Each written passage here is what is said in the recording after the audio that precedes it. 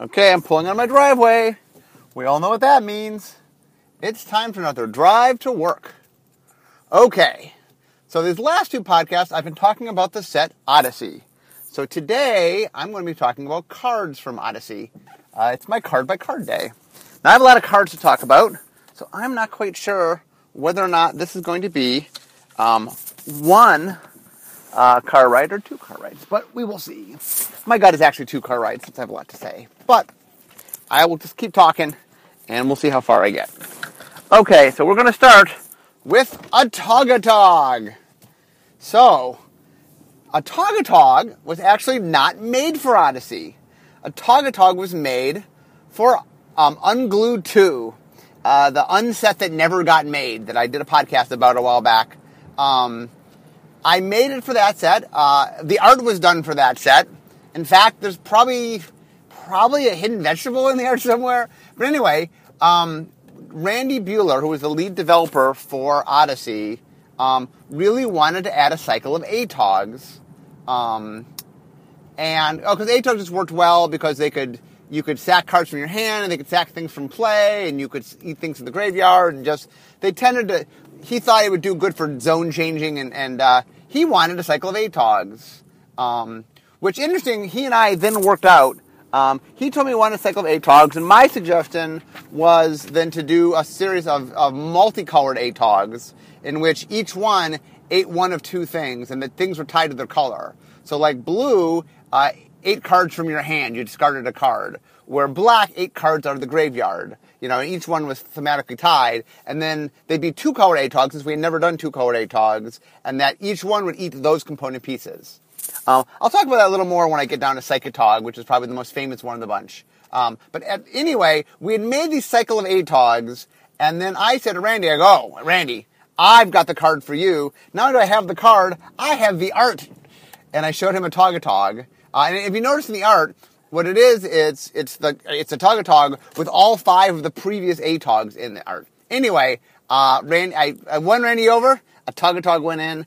I think in the original unset, I forget what he ate something weird. We turned him in, or did he always eat? Maybe he always ate ATOGs. I guess he always did eat ATOGs. But there was another, I forget what it was. There was something weird about him in the unset, so it justified him being in an unset. But anyway, it was an ATOG that ate ATOGs. I guess that part was the same. There's something else I don't remember the weird part about him. Next, Aven Shrine and the series of shrines. Cabal Shrine, Cephalid Shrine, Dwarven Shrine, and I forget the name of the green shrine. Anyway, interesting, we would later go on to do shrines with a shrine subtype in Kamigawa. This set, though, was... what we were trying to do was, I talked previously about how we made Kindles, and I talked about Graveyard's Barometer in my last podcast. This is one of the ones that it made other cards into that, and basically what it said is, you got an effect if you played a card that you'd already played. And so what it did was, they were cards that kind of wanted you to play duplicates. And this is one of the things where I thought they were really fun cards, they look kind of neat, it rewards you for playing duplicate cards, something we don't do that much, but it just, the power level was low, and I think they got played for fun, but they never saw as much play as I was hoping they would see. But I don't know if do they have a shrine subtype now? It's funny because they're shrines, but they don't have the shrine subtype, at least unless we retroactively gave them to them. We might have because the name shrines in the name. Next, Battle of Wits. Battle of Wits. Okay, so Battle of Wits. Oh, one of the things I'm going to try to do, where I can, is explain what cards are.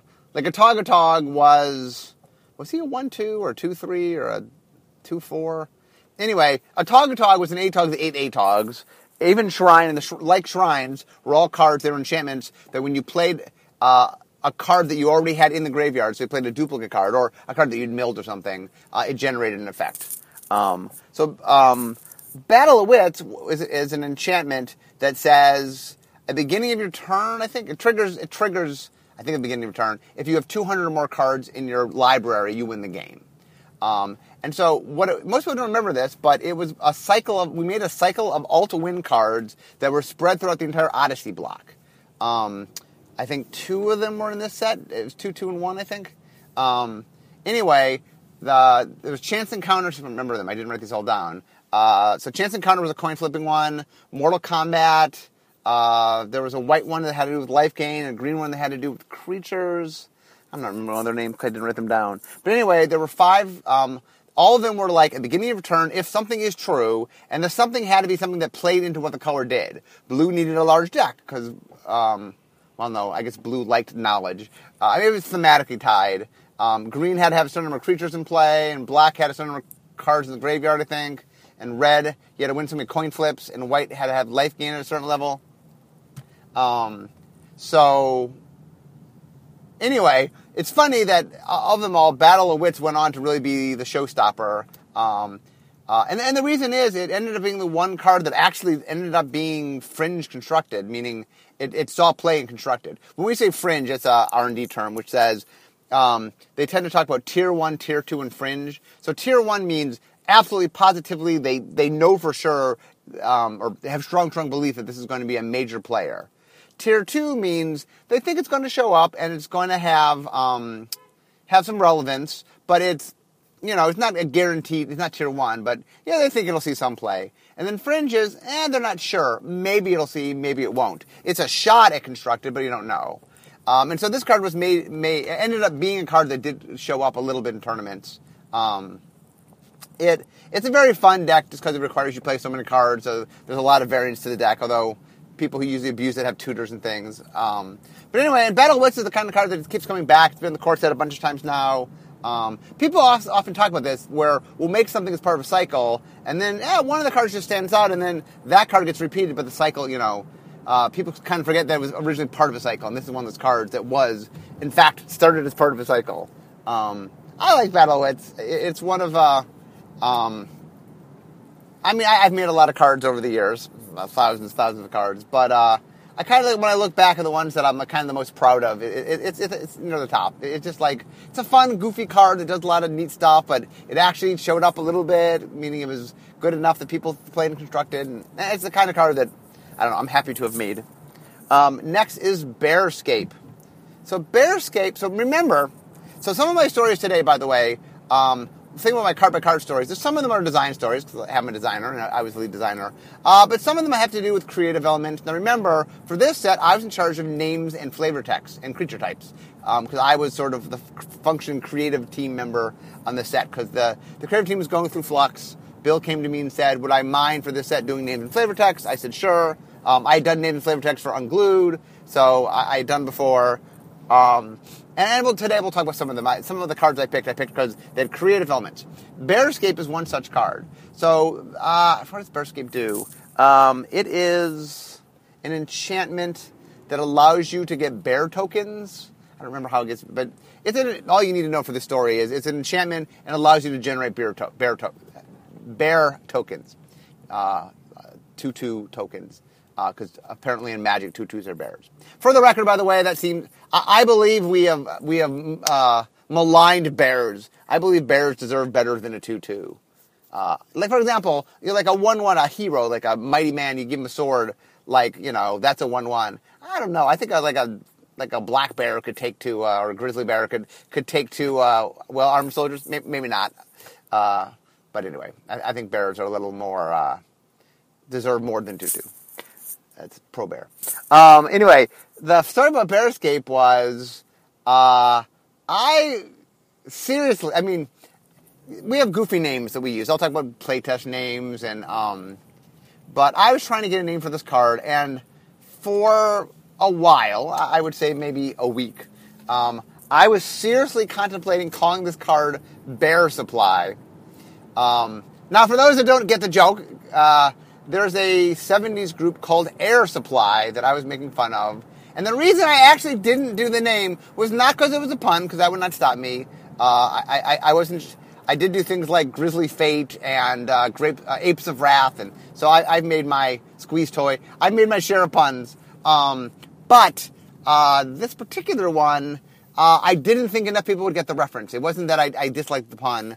I thought a 70s band was just too... Not enough people would get it, and so I didn't want to name a card that people wouldn't understand the reference. But Bearscape came very close to being Bear Supply. Braids.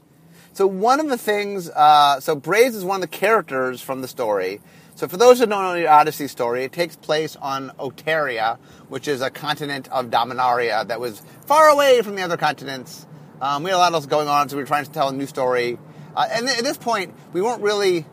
The Weatherlight Saga had hopped around a little bit from plane to plane, but we were back in Dominaria, and for some reason, the creative team, which I didn't do the story part, I just did the name of Flavor Text, they wanted to stay on Dominaria. I don't remember why, but we went to Oteria, and it was about Kamal and the pit fighters. And so one of the things was the pit fighters were run by the Cabal Patriarch, who was another card, and one of the little shticks about all the fighters that were there is like they were named after attributes of them.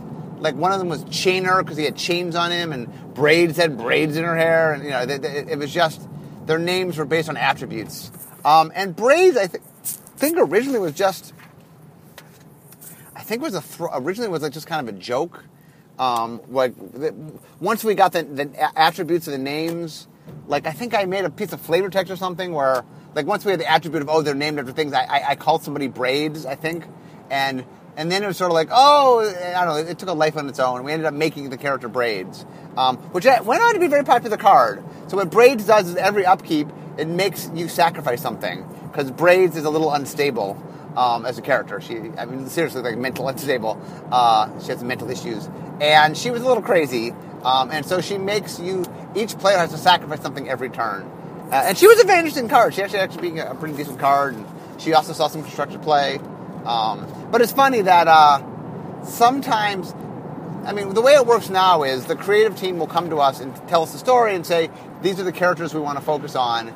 And then either later design, early development, we make the characters. Some of them are planeswalkers, some of them are legendary creatures. But back in the day, things were a little looser, and sometimes we would just entertain ourselves and end up making characters we thought were funny, and then we'd make cards out of them. It's a little more organized than that now, but Braids is an example of that. So next is Call of the Herd. So Call of the Herd is a flashback creature. So it's for 2G, you make a 3/3 creature, and then for 3G, you can flash it back. But it's a sorcery that makes a token.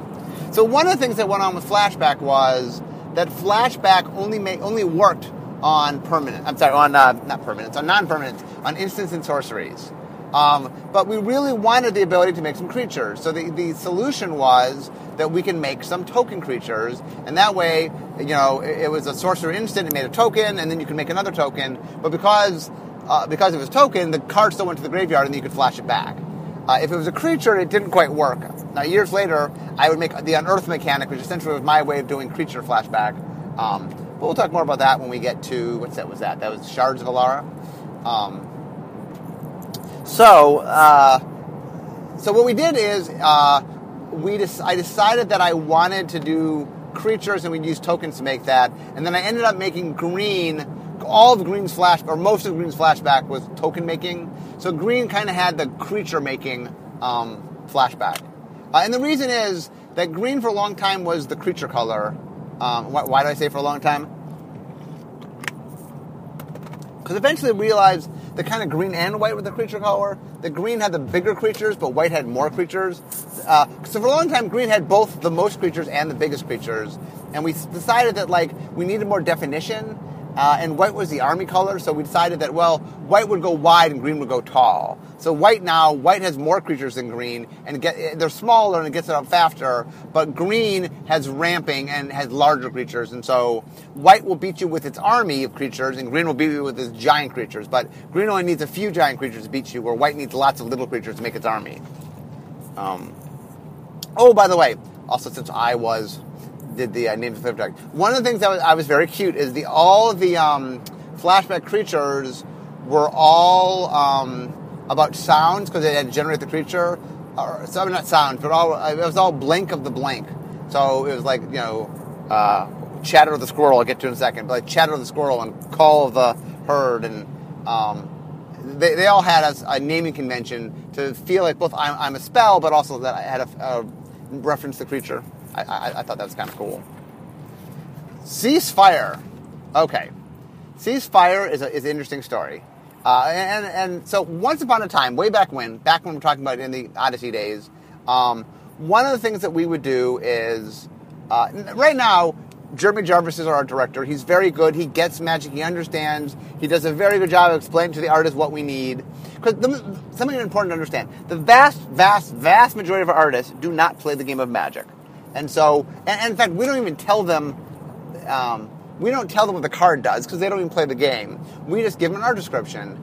And that, one of the things that's tricky sometimes is people, if the art director isn't clear, sometimes the art will come back in a way that causes problems. And I have a bunch of examples later on.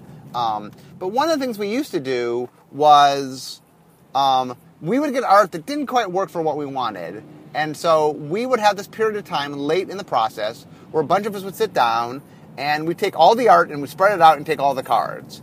And the first thing we do is certain art had to go with, like, look, this card does this thing, that art shows it, it's one for one, this card and that art, that definitely needs to stay together, they meant to go together. And as much as possible, we kept the art that was meant for the picture to stay with the picture. But normally what would happen is we'd end up with some art where, like, first of all, we'd get some art that just would not work. And like I said, I have some stories coming up about why they wouldn't work, but just art where you're like, oh, that doesn't really convey what this is supposed to convey. And then we'd have some art that was kind of neutral that could go in the card it came with, but it wasn't tied to that card. It was general enough that maybe it'd go in a different card. And so what we would do is we'd swap around things, and that, we'd mix and match. But what always would happen is we'd end up with one card at the end where it's like, oh, we have an ambiguous piece of art, and we have, and that, it would be, I was the creative person. So my job was, so when the dust settled, when all the thing was done, I had a white card that prevented you from casting spells, I believe. Yeah, target player can't play spell this turn. It costs 2W. And it must be an instant because you play it on your opponent's turn. So the card kept them from playing spells. The art we had, the art that got left over when all the dust settled, was it was these these monks with a fire. So it was characters from white, so we knew it had to be white aligned, and they were sitting in front of, like, this fire that was smoking. And so I'm like, okay, well, here's the task before me. Somehow I have a card about not playing spells, and I have these nomad monk things sitting in front of a fire. And I just had to make that make sense. Like, why does monks in a fire keep you from casting spells? No idea. And so I just had to get creative. And so, Ceasefire was my name, because basically, this is the trick, is it had to be a name that when you looked at the card ability, you said, oh, Ceasefire, it stops spells from happening. Oh, a ceasefire is when you stop things. And you look at the art and go, oh, it's a fire. Ceasefire, okay, it's a fire. And then just, like, it all, like, as long as the name made sense with the art and the name made sense with the mechanic, it all kind of blends together. Like, oh, Ceasefire, oh, it's a magic that stops things, and oh, but it's a fire, And then, I'm not sure what people make up in their head, but I knew that, like, fire was just vague. It was very vague what the picture was. And like, oh, well, they're monks and they're casting some weird spell, and it's fire magic or something, or smoke magic. But anyway, I was very proud of that just because it's like, it was a puzzle, and we don't assemble more sets like that anymore, but I have some fun stories of just trying to fit that last card in. And I was very proud of this one because they had nothing to do with each other. So I thought it was a great, it was a good accomplishment to sort of make it all make sense. Cheddar of the Squirrels. So let me talk about squirrels. So I am a fan of squirrels. I talked about during the Mirage podcast of how I tried to get squirrels into what was the card called? Wading in the Weeds. And the art direction was supposed to be that you didn't see the creatures there. You just saw their, like, eyes in the forest. And they were supposed to be squirrels. It was the first card that ever made squirrels. And then the art came back and the artist had drawn cats. And so we had to change it to cats. So squirrels didn't make it into Mirage. So I was intent in getting squirrels into Magic. Squirrels didn't make any sense. My first set was Tempest, but squirrels made no sense in the world of Wrath. It just didn't fit. And so back when my next set was Urza's Destiny. In Urza's Legacy, I did card concepting. I also did, I made the card, what's the name of the card? It's a creature with Echo, Hermit Druid. Not Hermit Druid. Hermit Druid? No. It's a Druid. It's not Hermit Druid. It is, I'm blanking the name. Anyway, it's an echo creature that when it comes into play, it makes a squirrel token or a couple squirrel tokens, and then it grants all squirrels a bonus. What is the name of that card? Aaron Forsyth used it. Angry Hermit. Angry Druid. Angry Hermit? Was it called Angry Hermit? Okay, Sometimes, see, I did my research ahead of time. I wrote down names of cards I need to talk about, but I did not do research on cards affiliated with it. Anyway, in Urza Saga block, I definitely did some. I was in charge of card concepting for Urza's Legacy, so like Might Oak showed a squirrel, and I got a squirrel on an Echo card, so I got a few squirrels into Urza Saga. But come Odyssey, I decided, you know what? Let's have some fun with creature types. And obviously, I did not know what was coming. I did not know that we were going to be doing Tribal the next set and Onslaught. But one of the things I did is every year we have little, the green makes tokens every year. Green's always making tokens, and usually there's 1/1 tokens that green makes. Some years they're saplings, some years they're elves. So this year for Odyssey, I got to make them squirrels. And why? Because I was the guy who got to decide what the creature types were. So the creature type wonkiness in Odyssey was all my doing. I was the one that said, let's not do the staples, let's try different things. I was also the one that said, let's do squirrels. So Odyssey is kind of where squirrels came in their own. In fact, it's where squirrels got themselves in trouble. Okay, I'll tell the squirrel story. So one of the things... Oh, no. I had that story coming. It's on another card. Hang on, and you will learn the fate of the squirrels. That story's coming. Maybe today, maybe tomorrow. Next is Elephant Ambush, which, by the way, is one of the few cards that does not match my naming, although it's an instant. Other ones are sorceries. We just thought this name was funny. I think it's one of the things where we named the card in design, and everybody really, really liked it.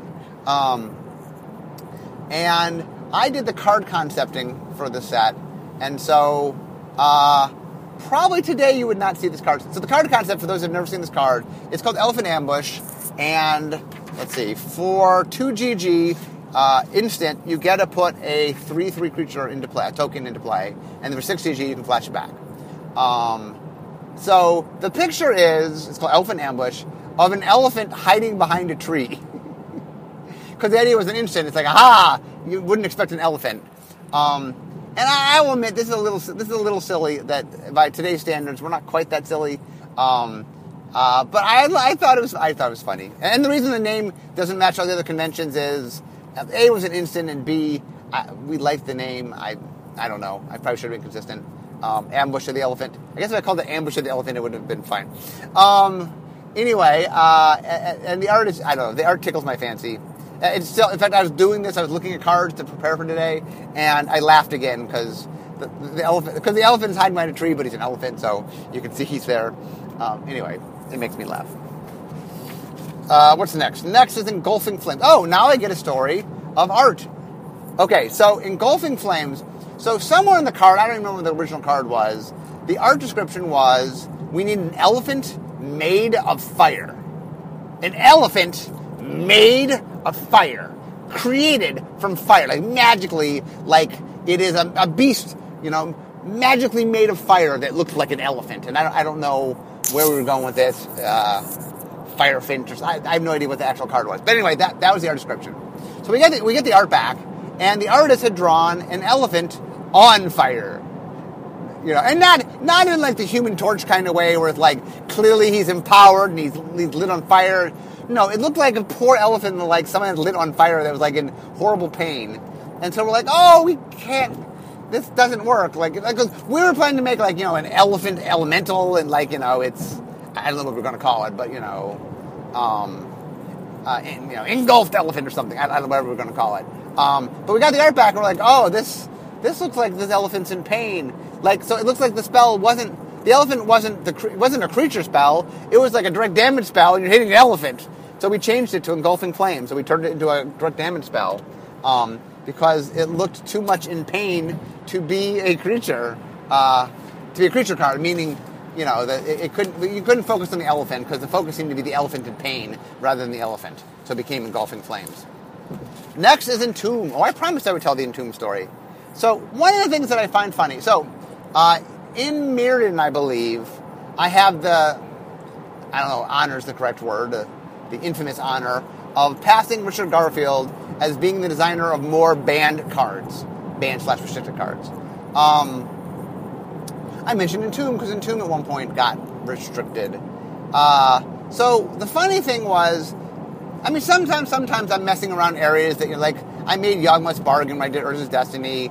I mean, given I was trying to make a Greed variant and not a Necro variant, but nonetheless, I was trading cards for life. That's dangerous territory. If you tell me later, this card has to get restricted or banned, I'm like, okay, I was messing in dangerous territory.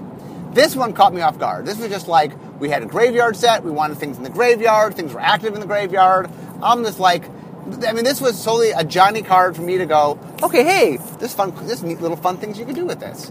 And I don't think power level, that's not how development works. That's not how design works. Development does power level, so I'm just like, this is a fun, goofy little card. For the life of me, if you told me, okay, when I was handing Odyssey over, one of these cards is going to be restricted/banned in certain formats, which card? I would not get this card in a million years.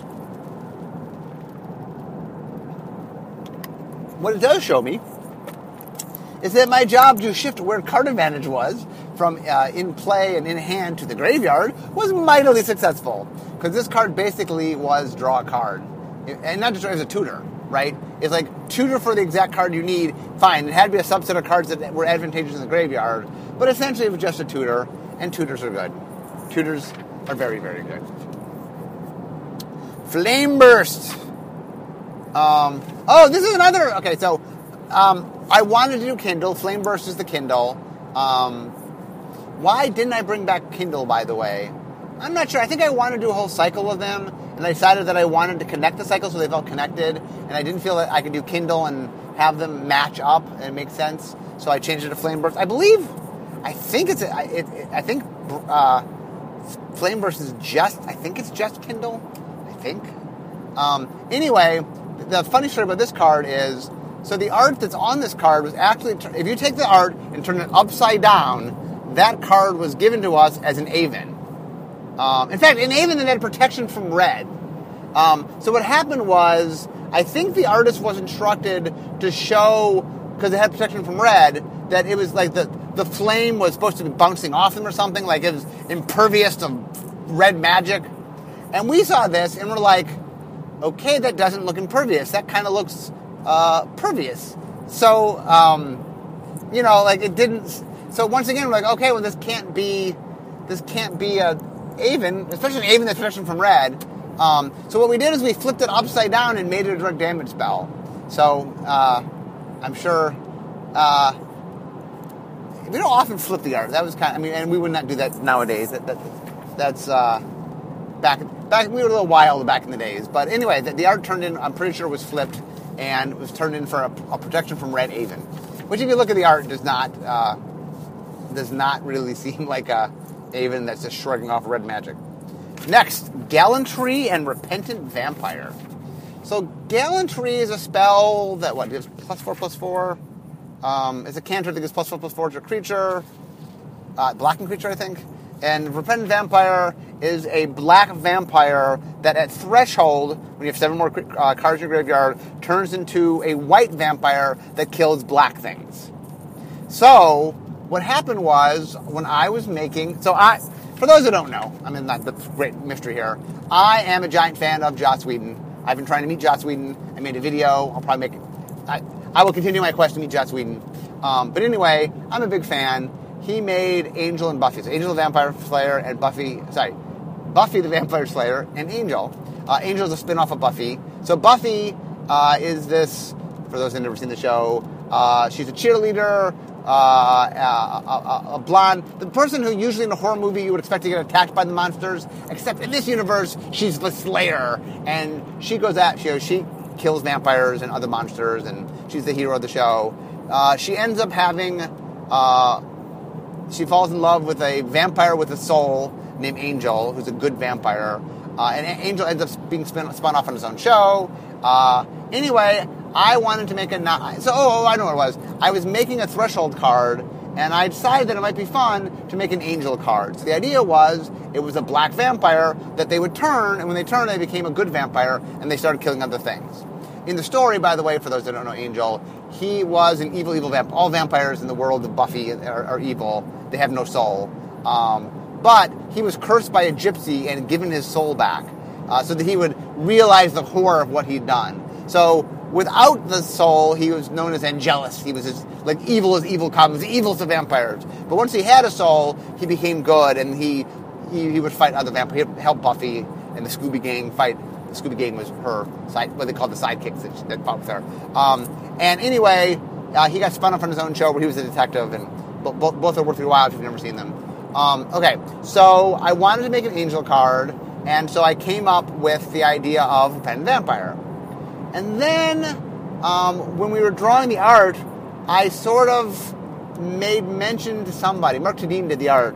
I'm not sure, maybe I wrote this in the art description?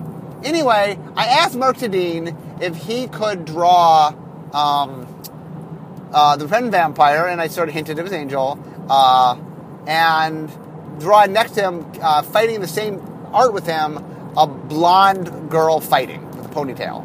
Because Buffy had blonde hair and a ponytail. And when we got the picture back, the girl's hair was a little dark. It looked more brown than blonde. So we actually asked him if we could fix it, and we ended up making it blonde. And then that art went on Gallantry. So the art of the woman kicking butt is on Gallantry, and the pen vampire is on pen vampire. But if you put them together, they're actually one giant piece of art that go together. And that is my little nod to Buffy and Angel. A little Easter egg, if you will. Also, if you notice how the vampire is dressed, that Tadine definitely. I mean, it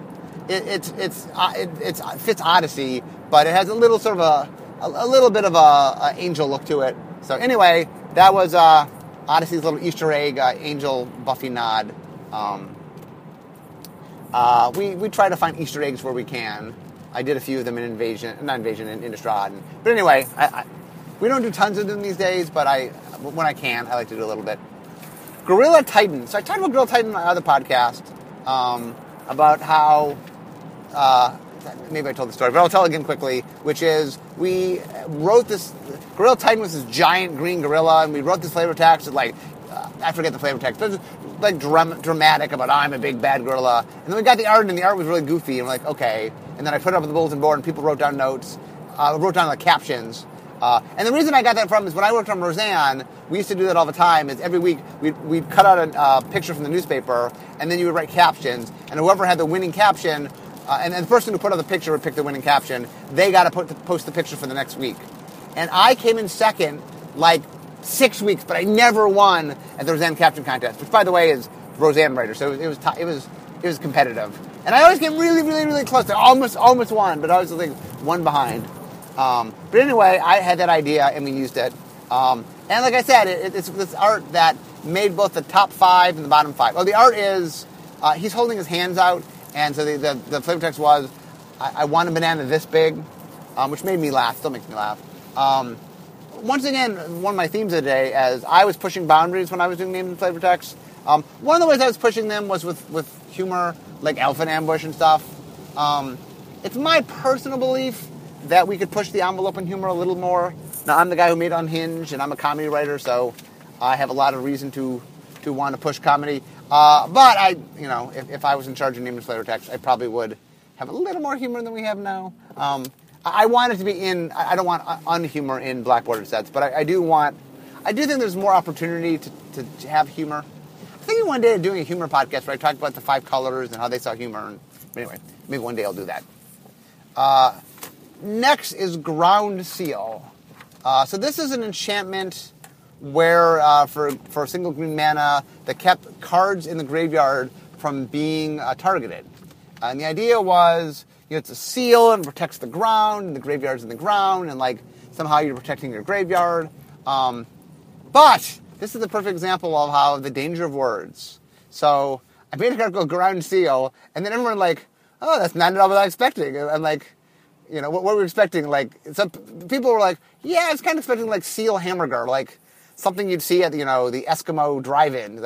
Ooh, what do we have tonight? Oh, ground seal. I'd like to try some of the ground seal. So anyway, I did not see that sometimes when you have, one of the weird things is, and this happens a lot, where in creative, you just have a certain mindset, and then just you don't see the other mindset, like ground seal. Oh, it's a seal that seals the ground, and then I don't see, ground seal. And anyway, a lot of jokes on that card. I always found it funny. Next, Haunting Echoes. Okay, so Haunting Echoes costs 3 BB.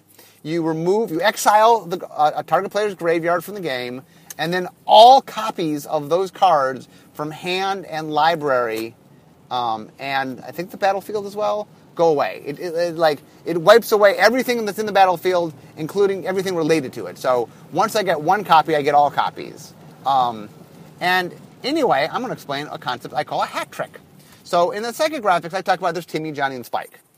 Some cards are made for Timmy. Some cards are made for Johnny. Some cards are made for Spike. Haunting Echoes is, dun dun dun dun dun, a hat trick. So it had a big, grandiose, splashy effect. Timmy's liked it. It just was, it was impactful. Like, it made something happen, and you remembered it happened. Very Timmy.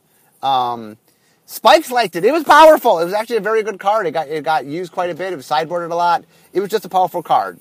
And Johnny's liked it because it allowed you to do a lot of cool things. You know, you can manipulate things, and you can interact with trying to get cards in their graveyard, so you can have a giant effect happen. But anyway, it was a card that was popular with Timmy's and Johnny's and Spike's. A hat trick. We don't do those all the time. They're hard to do. And not all of them, like, coming out of the gate, I didn't know. For example, I didn't know this card was going to be something Spikes were going to like, because I didn't realize it was going to be that good. But, you know, and so the interesting thing about it is that I'm kind of happy when they happen. You don't often know they're going to happen until kind of the dust settles and everything sort of, the lights, everything aligns. Like, oh. But anyway, one of the hat tricks, and I was happy. Like I said, it's one of my cards, and I was proud of it. I mean, one of the things that's interesting is that when you make Magic, I've been making Magic. By the time you've heard of this, I will have celebrated my 18th anniversary. So 18 years. And people are like, don't you just run out of things to do? Like, aren't there only so many combinations of things you can do? And I'm like, no, actually, Magic's pretty robust. And one of the fun things is just like, this is a card where like, okay, we've done cards that exile cards from graveyard, and we've had cards that affect cards in hand and lobotomy effects. And it's just one of those cards that said, oh, what if I crisscross graveyard exiling with lobotomy? And it just kind of worked out. And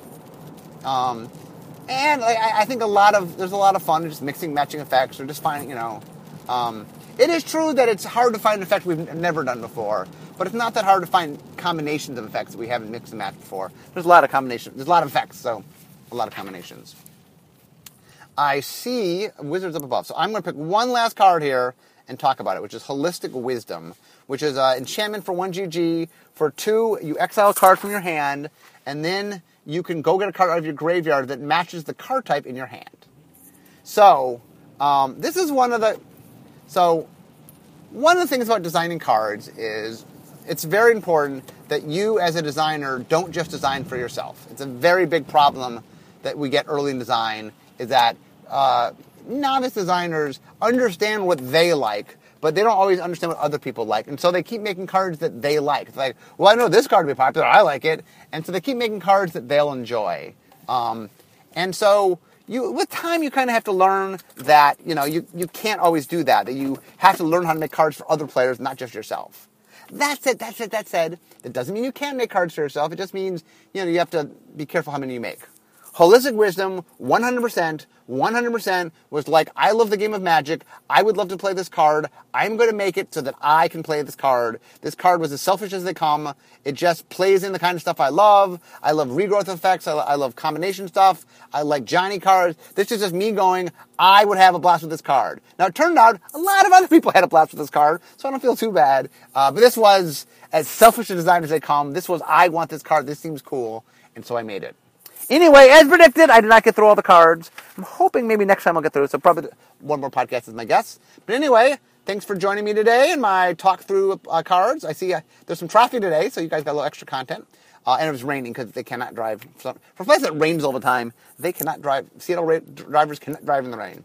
But anyway, it's fun talking Odyssey with you, but I got to go because it's time for me to be making magic. See you next time, guys.